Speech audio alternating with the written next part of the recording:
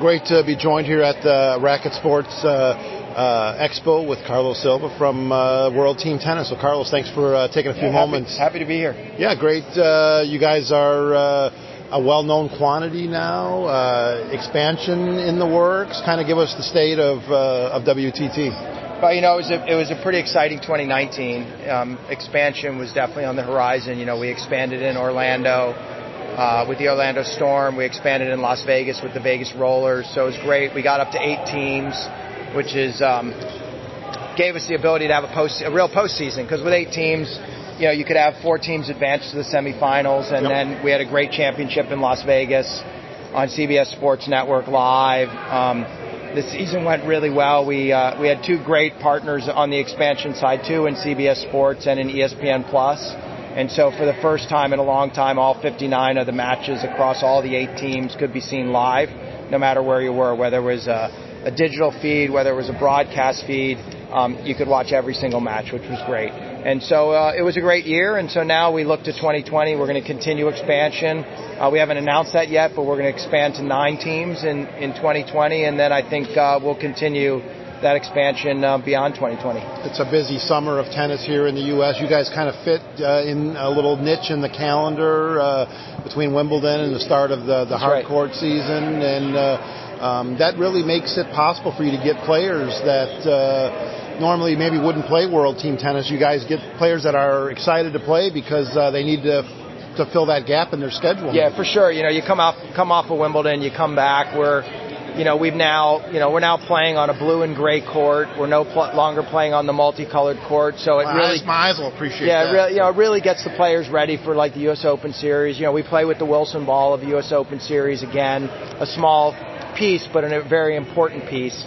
But the other thing that's going to happen in 2020 that is also making players really wake up and see that they want to not just have the fun and the camaraderie of World Team Tennis, but it's really an important slot in their calendar is now an extra $1 million in postseason prize money that we've now added to the mix. And $500,000 goes to the winning team, $250,000 to the runner-up, along with close to $4 million in regular season pay.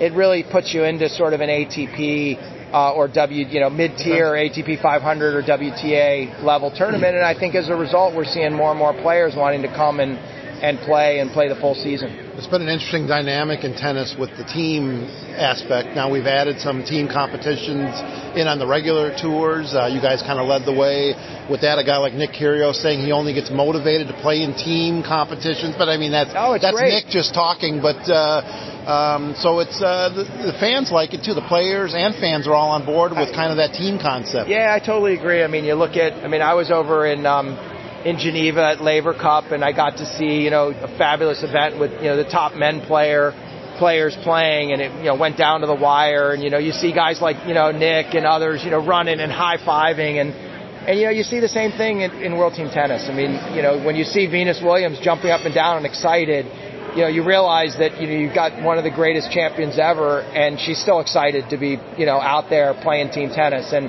I think it is an aspect that really adds to the mix for them. And I think it's a good sort of resurgence that we've seen with ATP Cup, with Laver Cup, with Fed Cup, with World Team Tennis. But at the end of the day, World Team Tennis is the only one that has both men and women on the court together. They're playing mixed. Yeah, mixed is just as important as men's singles or women's singles. And I think for the fans, I mean, I know for myself, I've said it for years and years. I've said it in the tennis industry and in the golf industry. The best thing about Grand Slams is that you get to see in an evening session the best players in the world on the men's side and the best players in the world on the women's side. And you get to see the differences in the game and the values and the way that they win points. I always used to say it back when I was doing some golf stuff that I always thought the majors in golf should have men and women playing together too. So I just think it's what World Team Tennis does well, and I think the fans really like it. Yeah, it dates back to the early days of World Team Tennis. Right. Billie Jean King. That's right. Billie Jean had the vision way back when, and they used to get the big names playing back then too, and it was exciting. It was unique back then.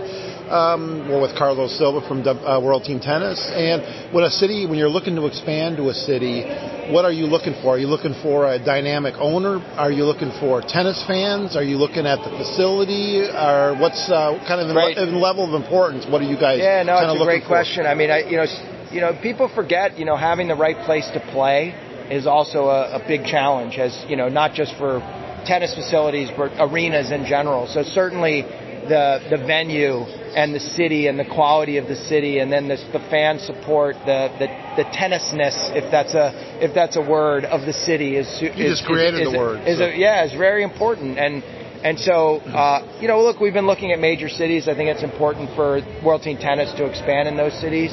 Owners and the support that we'll get from the cities is important.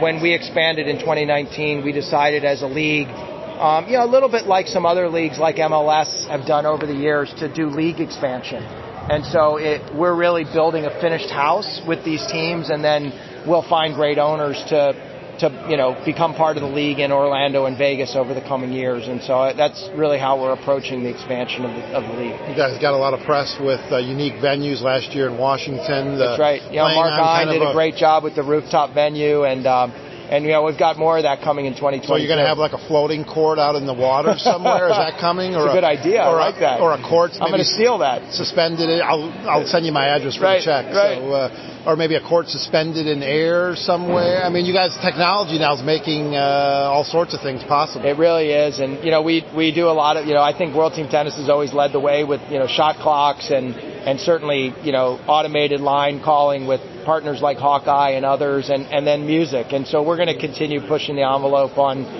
making tennis entertaining and feeling maybe a little bit more like an NBA game than it does like just a same old tennis match from the last 50 years. Great players, matches that come down to the last few points. Never out of it. You guys make it exciting, and it's great tennis, but the fans love coming out because it's kind of a great night out and a party atmosphere as well. Yeah, so you guys do a good job with that. Yeah, it really is, and it's really part of why I wanted to take the job, and I got the opportunity to come in and be the CEO. And so much of it is because everybody that I talked to that had gone to a World Team Tennis, no one ever has had a bad time at a World Team Tennis match.